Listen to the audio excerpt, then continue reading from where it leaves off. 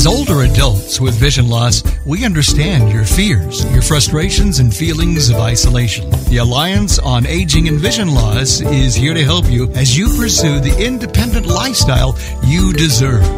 For more information, visit www.aavl-blind-seniors.org or call 916-995-3967 for more information. AAVL, a supporter of the ACB Media Network. The opinions expressed on the ACB Media Network are those of the content providers and should not be viewed as an endorsement of any product or service. Nor does it reflect the views of the American Council of the Blind, its elected officials, or its staff. And good morning or afternoon, wherever you are in ACB Media Land. This is Christy Crespin coming to you from Highland, California. So it is morning. And today is my grandson's birthday. Woohoo! And Sheila Young's birthday. It is January 25th. And we are discussing the book, The Unseen Minority by Frances, Frances A. Koestler, Koestler, available on Bookshare in the 2004 copyright edition and on Bard through NLS on the 1976 edition by the American Foundation for the Blind. And today we have Trish, who is our host. Thank you, Trish. And Larry is our streamer. And it's Lipovsky, right, Trish? Yes, ma'am. Yeah, and Larry Gassman. So, Trish, if you could give us the spiel. Okay. I greatly appreciate Instructions. it. I got That's you. right. Okay. All right. So to raise your hand, on the PC, it's Alt-Y. On the Mac, it's Option Y. If you are on a smartphone, it's the lower right corner. Double tap on the More button and swipe until you see the raised hand button. And if you're on a standard keypad phone, it is *9. To mute and unmute, if you are on the PC, it's Alt-A. If you're on the Mac, it's Command-Shift-A. If you are on the cell phone, it is the lower left corner. And if you are on a standard keypad, it is *6. All right. Thank you very much. So we have read this week 3 chapters, sort of different yet alike.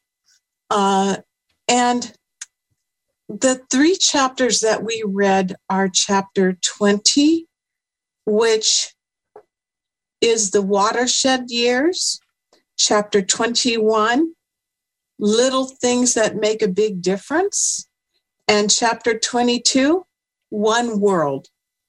So as we usually do, I would like for us to discuss any thoughts, ideas, opinions, things that came up to these chapters.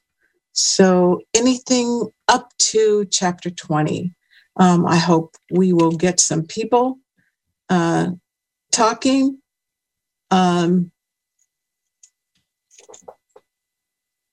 Anybody have anything you want to contribute yet?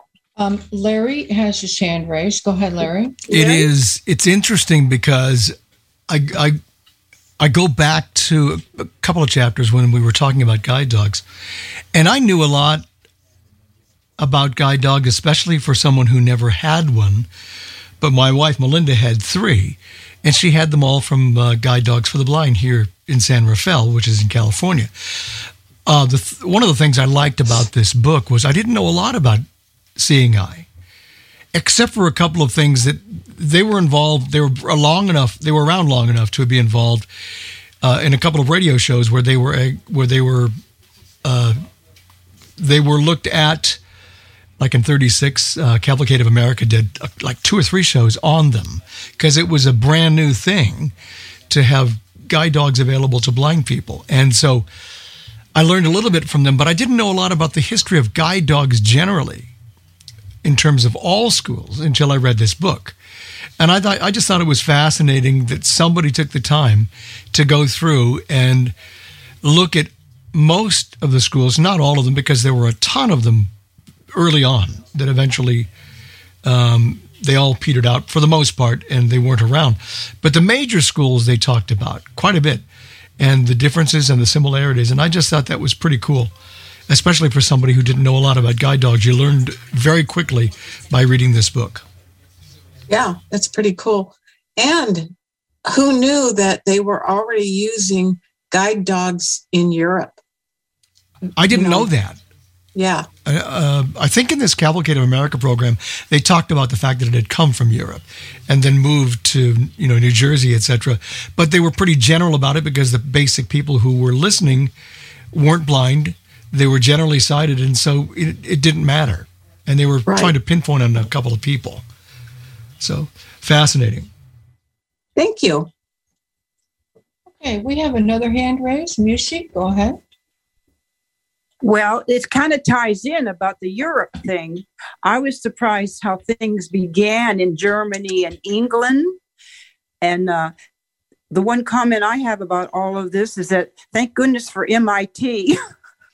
Yeah. They developed so much. And then so much of these improvements and, facility just for the blind came about because the inventors had blind relatives. I thought that was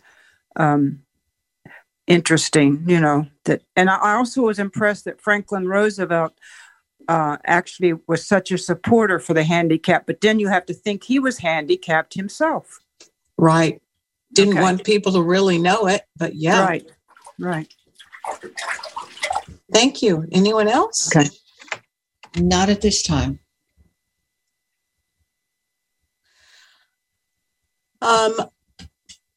So, as this book progresses, it's kind of hard sometimes to follow because things are talked about and then it kind of jumps back from dates to like later dates and then earlier dates, and so sometimes it's a little bit hard to follow. But you see, yes, blind people have been the catalyst for many people. I know that one of my friends in middle school that we didn't really keep up, and it's too bad. She became an orientation and mobility specialist. And that was through me as an influence in school in 7th and 8th grade. And she was also an instructor at Cal State LA. So, people who've had brothers or sisters or children or stepchildren or whatever, they have been the catalyst for many things to take place or people's interest in people who are blind.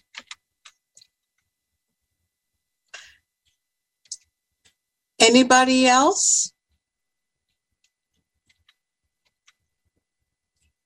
Yes, let's see. We have Linny.Oster. Livy. Libby. Okay, I'm sorry. Go ahead. Morning, Livy. Uh-oh, you don't have... You are muted, Libby.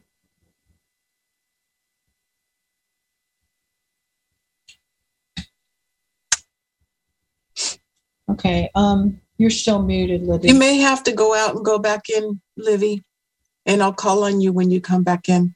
And then don't forget to press the got it button when you return. Yeah, that may be the problem. Yeah. We got to get the got it button, guys, before we can talk. And she's still here, but she's still muted. Let's see. I'll ask her to unmute here, see if that helps her.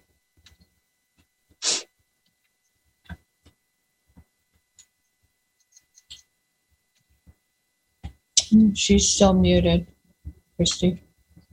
Okay. We do have another hand in Okay. the meantime. Would you like to take it? Yes. Okay, Musi, go ahead. Okay, it's me again. Uh-huh. Still, Go ahead. still about how so many things were investigated first in other countries, and then American ingenuity kind of took over.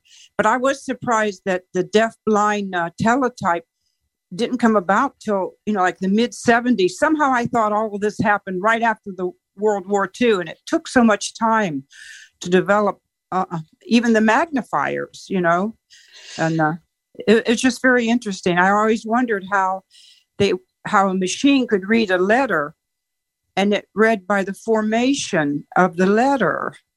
I just found that all very enlightening, and I'm glad I'm reading this book. Thank you. Oh, good. I'm so glad you're reading it too. I'm glad I'm reading the book. And it's even getting more interesting when you guys read the 2 chapters for next week on the children. You will really, I think, find things pretty interesting as well. I'm back. Good. Okay, Livy. One thing I noticed in the chapters were the number of, and I'm assuming they were cited mostly men. There were some women that started to spearhead some of this stuff for us. And in a way, it's almost contradictory in a way, I would think, because, their world was totally different than our world. But yet there were those individuals that were willing to step up and find a way to try to help us, in whatever endeavor that they might have. And I had a thought when I heard George Kessler's name. I thought, okay, is this gal that wrote this book, or guy, whoever it is? It's a woman, Frances. Yeah, okay, was she related to him? No. Okay. I mean, yeah. Okay. But anyway, I just thought that was interesting, and it was encouraging. Yeah. Yeah. And we're not quite there yet, but yeah. The other thing that I'm thinking about is a lot of these people were suddenly blinded or blinded into accidents. And, they went through school just like anyone else. And when you read the next chapter, chapter 23, that will even be more surprising based on the information about the schools in that chapter. But it's pretty amazing. We talk about, like I said, things jump back and forth. We talk about the 70s, and then it goes back to talking about things like in the 30s and the 40s, and the 50s. And in chapter 20, there's a lot of name dropping. Okay, we do have another hand raised, area code 682-597. Go ahead, please. Yes, this is Calandra. Hi, Calandra. Thank you for joining us. Thank you for having me. This is far from the book, but I heard somebody talk about Germany. Well, I don't know if you're familiar with her, but there's an author by the name of Jean Little who she's probably dead by now, but she written books about her life, how she described herself as a Canadian, but yet she describes herself as having, bad sight, and she eventually goes blind. She describes herself as a little girl going through life from place to place. One of those places she lived at was Germany. And her books are on Bard if you are interested in learning more about her. How do you spell her first name, Calandra? Actually, her name is Flora Jean Little. Flora, Flora, Jean A. Yeah, Flora Jean Little. But she's called Jean. Okay. Jean. Yeah. Okay, thank you very much. That's very interesting. Okay, anyone else? No more hands at this time. So who has read up through chapter 22?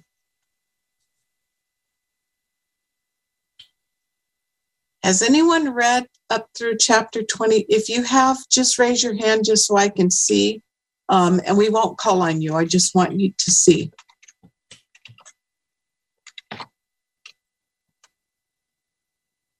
No hands. Nobody's read?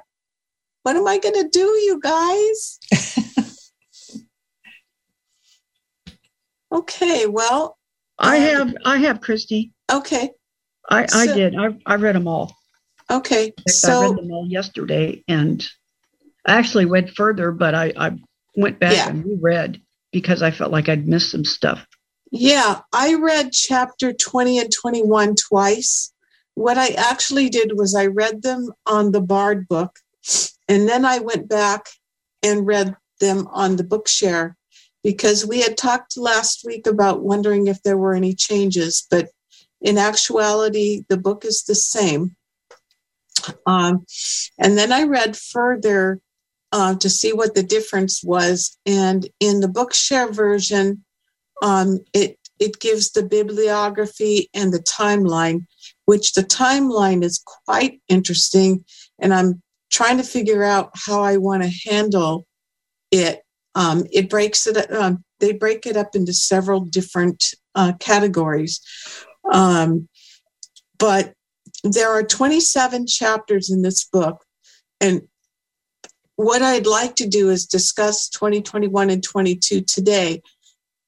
Next week, we'll do 24 and 25. And then the week after that, we'll do 26 and 27.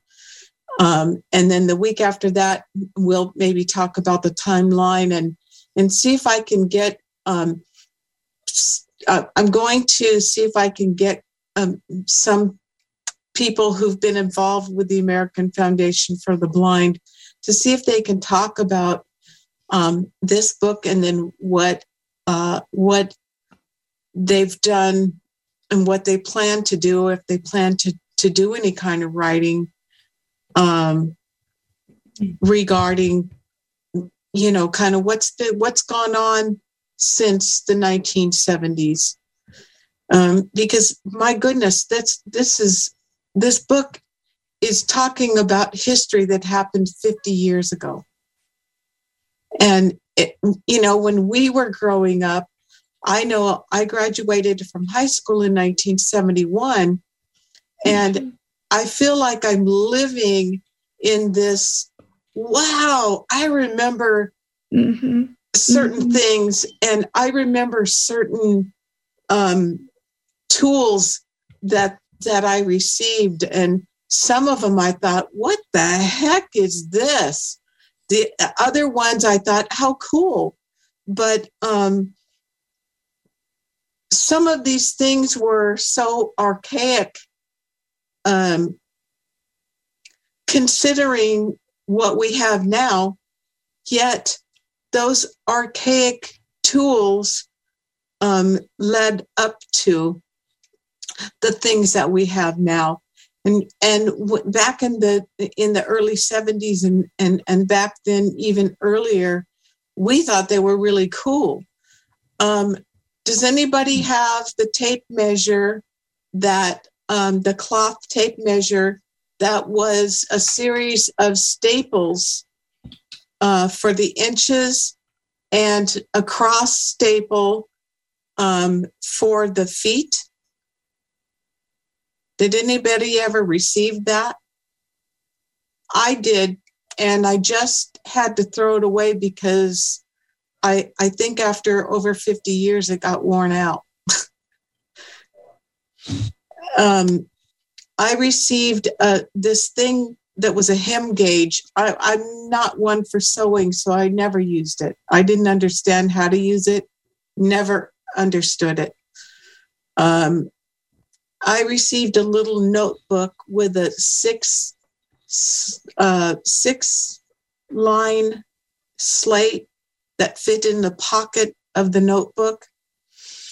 And unfortunately, there was no place for the stylus, but I think it, if it had a hole in it, it had like the string for the bookmark, and you could have put the stylus, you could have threaded it through if it would have had a hole in it, but they didn't do that. So there was really no way to connect it.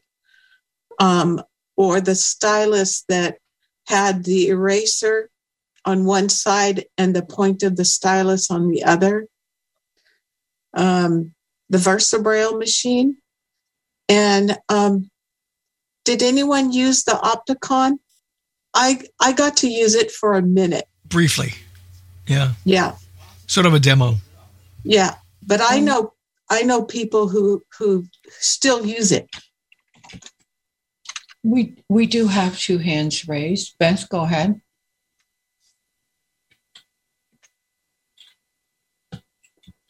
Morning, Beth. Yeah, I use the Opticon. I liked it. I wish I could get another one. I'm not too fond of touch stuff because you can't really feel where the stuff is, and you have to depend on your voiceover, your talk back, and all that. I'll get a phone like that, but, that's about the only thing about. Okay. Oh, sorry about that. I had company. Anyway, like a smart TV and all that doesn't really interest me that much because you can't tell where anything is. Well, it's all in the training. It's just like when we were using the Opticon. It's like, how is that going to work? Or just think of the first, what was her name? Mary from England, who read a word a minute with the device that used notes to determine what the letter was. I guess she got up to 50 words a minute. How fast did you read with the Opticon, Beth? About 45, 50, around there. Okay. It was pretty good. I liked it. And I liked it because you could tell the formation of the letter. I'm not a visual person at all. I'm not. Okay. That world is Chinese to me. You know what I mean? Okay. You were talking about archaic stuff. Yeah. I still wish I could find the color tags and the stuff like that, and the little dynamo tape label makers and stuff like that. I think you still can find some of that stuff. Yeah, I think you still can. Yeah. I just found the color tags again. I had gotten rid of them and I bought them, but I've got some I've never used. I know. My problem is I need someone, because I am certainly not the sewer. I need someone to sew them on my clothing, and I've used those match ones that are the color tags that have the safety pin. That That's what I've got. That doesn't work for me because I can't remember. Like I have the one that's two dots, and I thought it was black and it's blue. So I wore navy blue pants when I thought I was wearing black. So that doesn't work for me. But yeah, you can still find some of that stuff. You might check. I would ask. I still like the abacus. I love the abacus. I even pray my rosary when at school. I learned how to pray because I didn't really have a rosary at school, so I learned how to do that on the abacus. How interesting. Well, there is a class, an ACB class, the abacus class. There is one. Yep. So I don't know if I kept my abacus or I gave it away, but I used to have a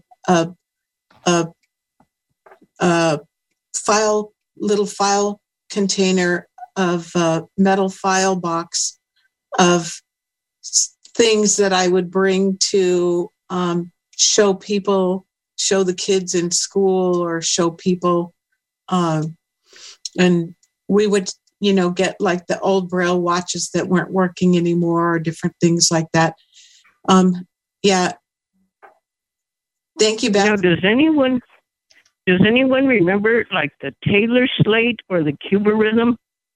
We do have 3 hands, just so you know, Christy. The Taylor slate, was that the plastic slate, or that it sounds No, it familiar. was the little thing to do math with, and you stick little stuff inside of it, and it's almost like the Cubarism, that you put little things inside of it to differentiate different dots. So you turn them different ways, they were different numbers, and then they had different things on the other side of them. No, I don't know. Okay, we're going to move on. We're going to move on. Thank you, Beth. Okay, Nellie, go ahead. Nellie?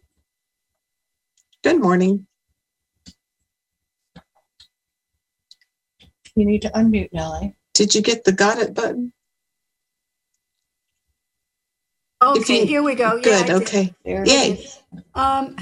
Good morning. I am responding to the question about the Opticon.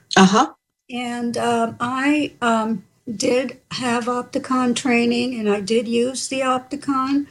And I wasn't really fast at it, but I could read with it. And I really liked it. And so at that point, that was, a good way to be able to access print material that wasn't available in any other format. Yeah, I'm kind of surprised that we don't have something similar, because for people who are really tactile people, I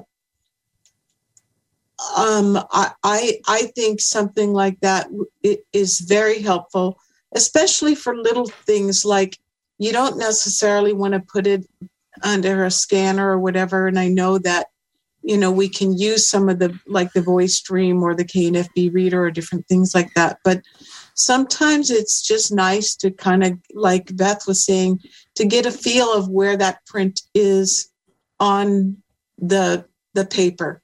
Yeah, on the card. When mail came in, you could quickly check, where it was from. It doesn't mean you have to read volumes with it, but it was just, for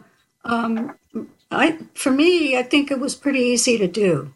Yeah. I wish that they would come up with something today that worked similar to the Opticon. Yeah. Thank you. Mm-hmm. Okay, next we have Alan. Go ahead, Alan. Alan. Morning, Alan. Good morning. How are you guys? Good. Good.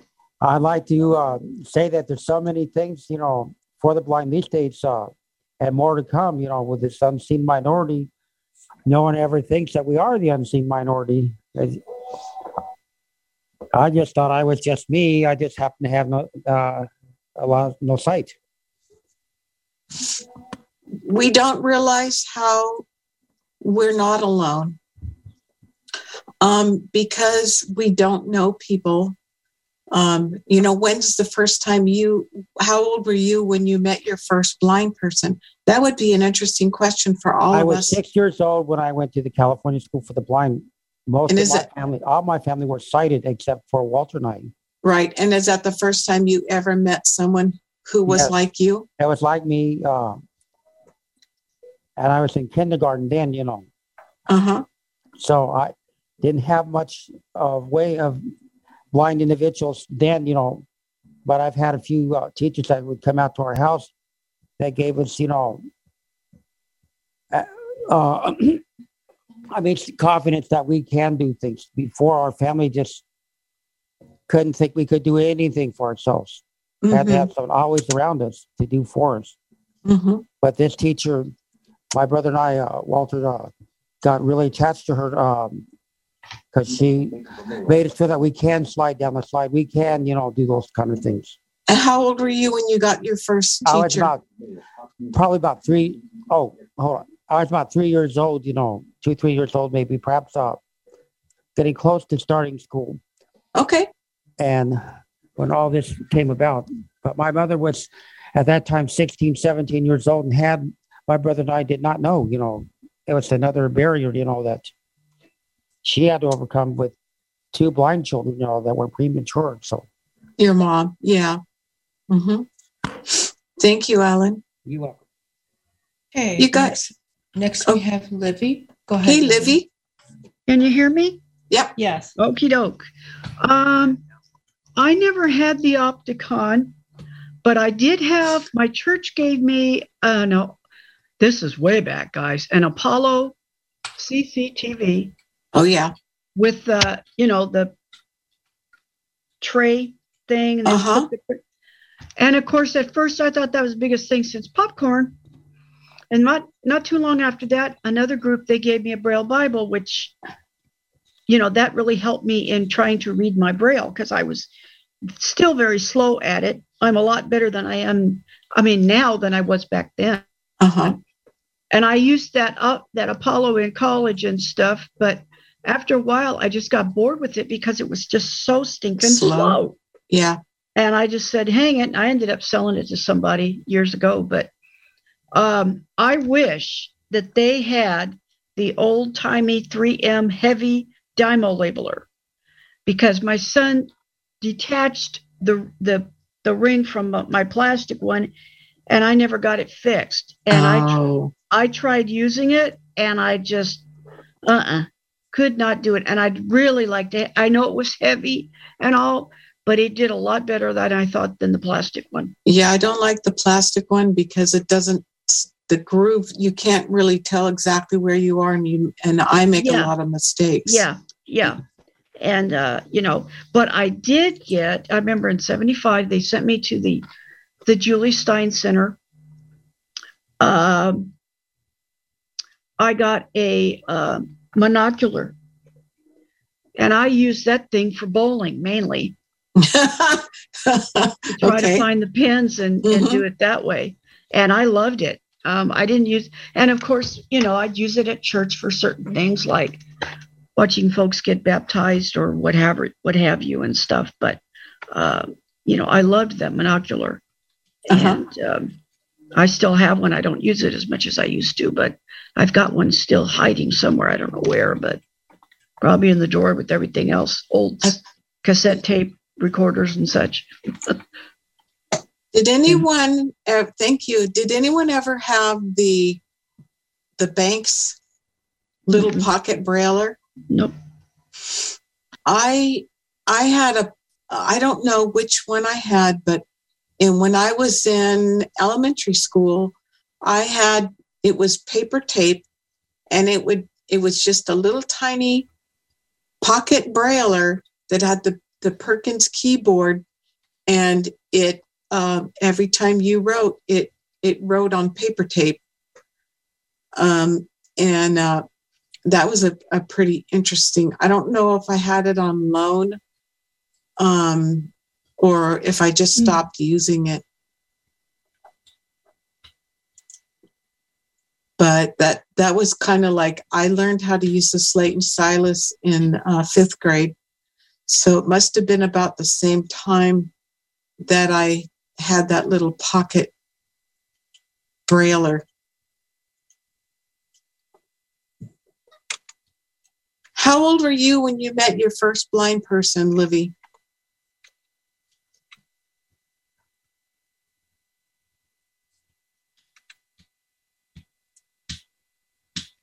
I was just out of the womb. It was John. Smarty. I know we have 2 double twins on this call. That's true. That Gallon. Yeah, that's right. Okay. Yeah. Can you hear me now? Yep. Okay. Yes. I believe I was about 5 because when I started school at Beardsley, Stan Cox and Rick Lewis and Martha Horn and some others, they were because in those days when we started school, I was in with the totals. Right. And I was there with them until 3rd grade, and they took all us partials, moved us to a city school, gave us an itinerant, and I wish to God they never had, because those years were HE double toothpick. And, it was hard. And, but yeah, I and I can remember Stan talking about riding his bicycle up and down the street, sidewalk, in front of his house. And I'm thinking, how the heck could he do that? But he used to make this clicking noise, and he followed the echo. So that's how he did it, All right. and stuff like that. So, yeah, that was the first time that I can remember. Anyone else? Anyone else want to weigh?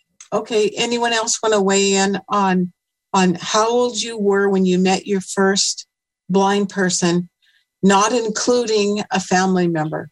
I mean, you could talk about the family member, but how old were you when you first met your first blind person? And Nellie? I was 14. My teacher, my resource teacher, had made a referral to the New York Association for the Blind, the Lighthouse, and I didn't really want to go, because I had special vision, but I finally agreed to go to the recreation program, and they had teen recreation activities all day Saturday, and so I went with my parents and one of my little boyfriends from the neighborhood who was a sighted kid went with me, and so that was when I met my first blind person. I had never met any totally blind people before, just high partially sighted kids that could see better than I could, that were in my sight conservation class. So it was a different world, and it was quite an awakening. And I really, really was so amazed, at the amount of activities that they had. They had roller skating, and they had bowling, and they had modern dance, and all these things that, that I had, never done. And totally blind people were doing them. And I thought, wow, this is great. And my friend, who was with me, he asked the intake person, he says, "Oh, can I come?" And they said, "No, sorry, you can't come." He wanted to do them too, Yeah, because it's fun stuff. Wow, we were from a, South Bronx, very depressed neighborhood that, we didn't have access to a lot of that fun stuff, whether you were or blind. And so, yeah, that really opened up my world. Thank you. Okay, just so you know, we have almost 20 minutes left, and we're going to go with iPhone Mark. Go ahead. Hi, I'm from St. Louis, and When I was 5 years old, I went to the Illinois School for the Blind. And that was my first ever experience with blind people. Okay. Thank you very much. Thank you. Calandra, go ahead.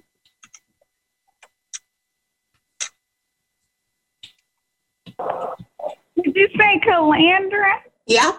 Yes, ma'am, I did. Oh, that's what I thought you said.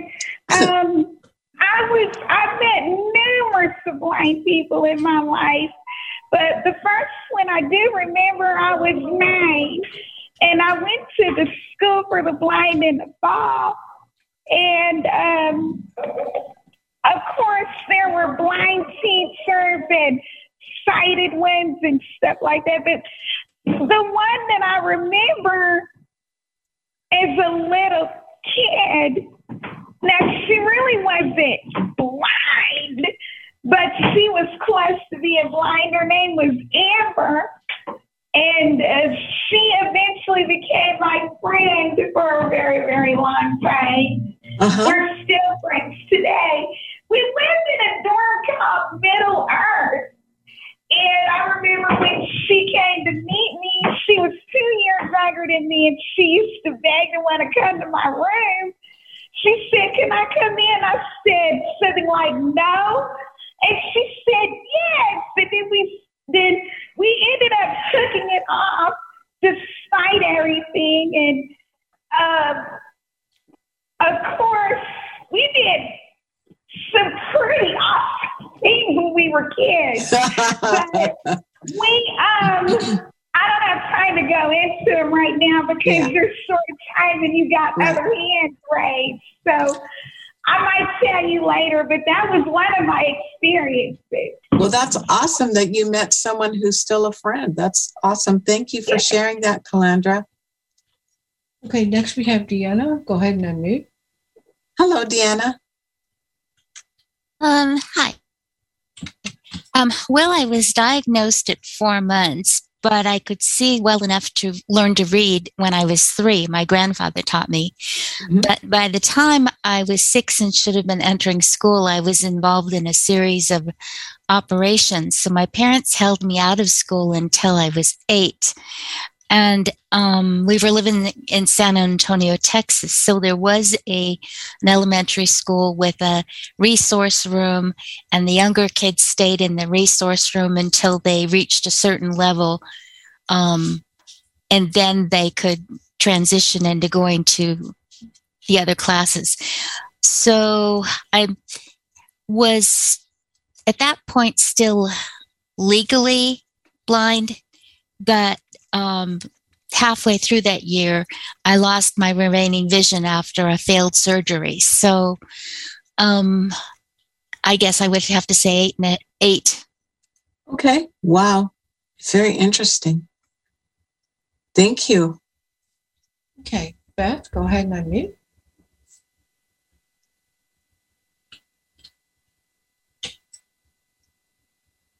You're still muted, Beth.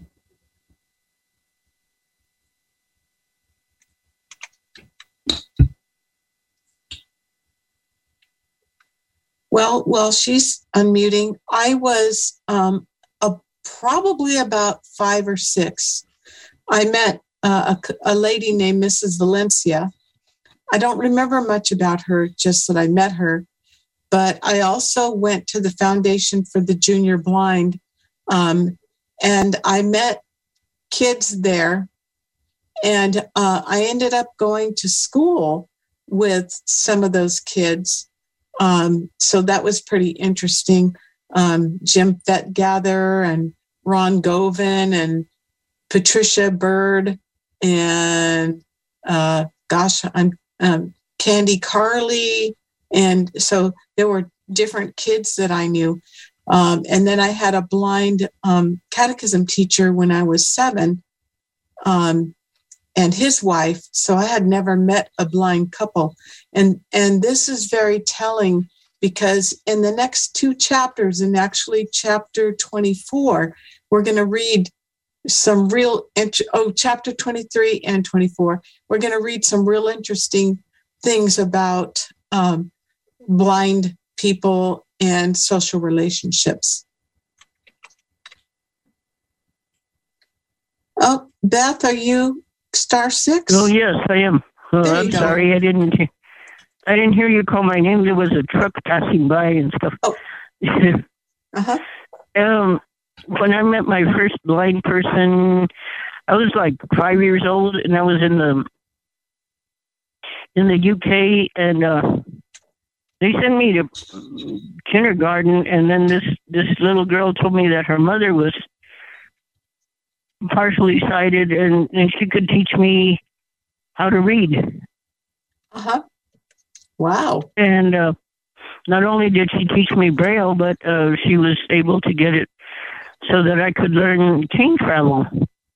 And I used it mostly around the house and around the school, but I enjoyed having that cane travel and things like that. And as I got older, I knew that when I was 18, I was going to leave home and be independent, because I didn't. By then we had come back from the States, to the States. Right. Yes. Thank you. So, thank you. Does anyone remember, or has anyone ever used the Teletouch?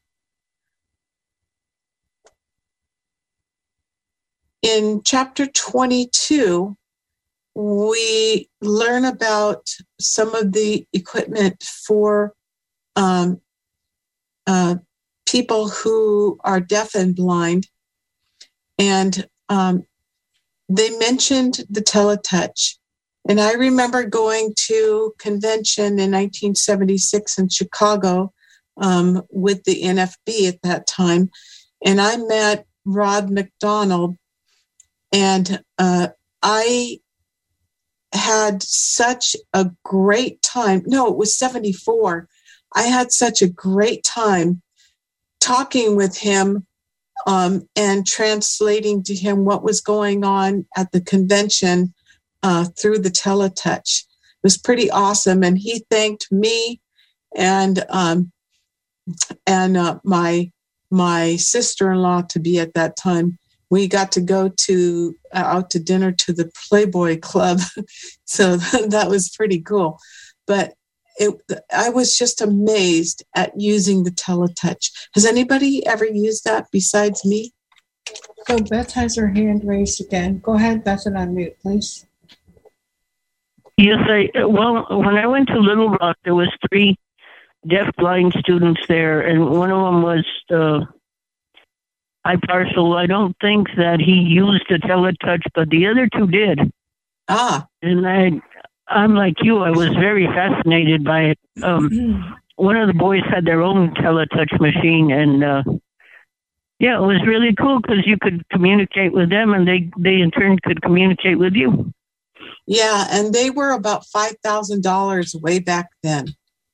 So if you think about that, basically a Braille writer was like about, when I got my first Braille writer in 1963, I was 10 years old, and my grandmother and my parents split the cost of it, and it was $80. Probably was about $125 or $200 in 1974, but the Teletouch was like $5,000. So that was just amazing. Did anyone find anything, if you read chapter 20, 21, and 22, what was your take on those chapters? Calandra does have her hand raised. Go ahead, Calandra. I haven't read the book yet, but to answer your question about the Teletouch, I didn't even know such things were interesting until I got a little older. I wasn't born until 1974, so of course I was a little bit naive about such things. But when I was 11 years old in 1985, I went to summer school, and we had this teacher named Mrs. Oliveira. Jody and I think Shannon and a number of other people were in her class. She introduced us to this thing where you press the button, and in that little square, you would see a Braille number. I don't know what that's called. Stretch for back pain. Oh, cool. I don't know what it was, if it was a Braille. No, it couldn't have been a Braille and speak. I don't know what it was, but if anybody knows, they could, remind me of what it was. Yeah. Okay. But I find that very interesting. The first time I've ever heard of such things, I was probably in my young to mid-teens or older than that. Of course, I'm interested, and we had deaf-blind people there at the Texas School for the Blind, but eventually they were transported in different directions. We did have a secondary, which was across from our school, so it was all interesting. Thank you, Calandra. Yeah. Okay, next we have Livy, and we have 10 minutes. Okay, thank you. Livy? Yeah, can you hear me? Yep. Yes. Okay, doke. The one thing I thought was interesting was about this Metascope, I guess it was. I don't remember. I never heard of it. And that was interesting about this chapter. Some of this stuff I'd not heard of. Yeah. Like that teletype thing and teletouch and such, and the Metascope and I knew about the octagon and all of that stuff. But there was just so much. And the one thing that I really noticed, and I can remember barely, about the aids and appliances catalogs and stuff that you got from Talking Books, or you could order them or whatever. Mm-hmm. And I never did, but I know, it wasn't until like the 80s or the 90s, like that Speak to Me and Maxi Aids and some of those other companies came into being, where we could order it for ourselves, instead of going through Talking Book aids and appliances and stuff. But I remember the mimeographed AFB appliance catalog before, and I remember when they decided to make it, I guess, into a catalog, and then something else that I don't know if y'all remember, that the Outlook, one thing I learned from looking at the timeline, the Outlook for the Blind, the AFB magazine, became the Journal on Blindness, and it's JBIV, Journal on Blindness, it's impairment of vision or something. I can't remember what JBIV. JBVI maybe, and blindness and visual impairment. But anyways, that's a very trusted magazine now. So periodical. Too bad they don't have it on Talking Books. It'd be interesting to read it.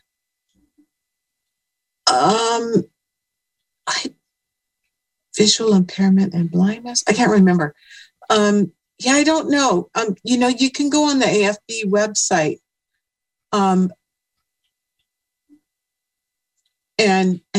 look it up.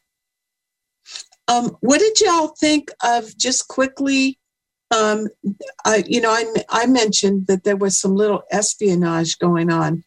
The American Foundation of Overseas Blind, during the war, mm-hmm. The materials needed for the war venture were basically materials that blind people were using, and they they smuggled materials into, I believe it was Germany, but I can't remember. They smuggled materials into the places, maybe Paris or something, for the library to make sure that blind people were able to have things to read. I think it was the plates that they were using for printing. So I thought that was quite interesting. Anybody remember that? I remember reading it. Yeah. But that's about it. I think Deanna has her hand up. Go ahead, Deanna.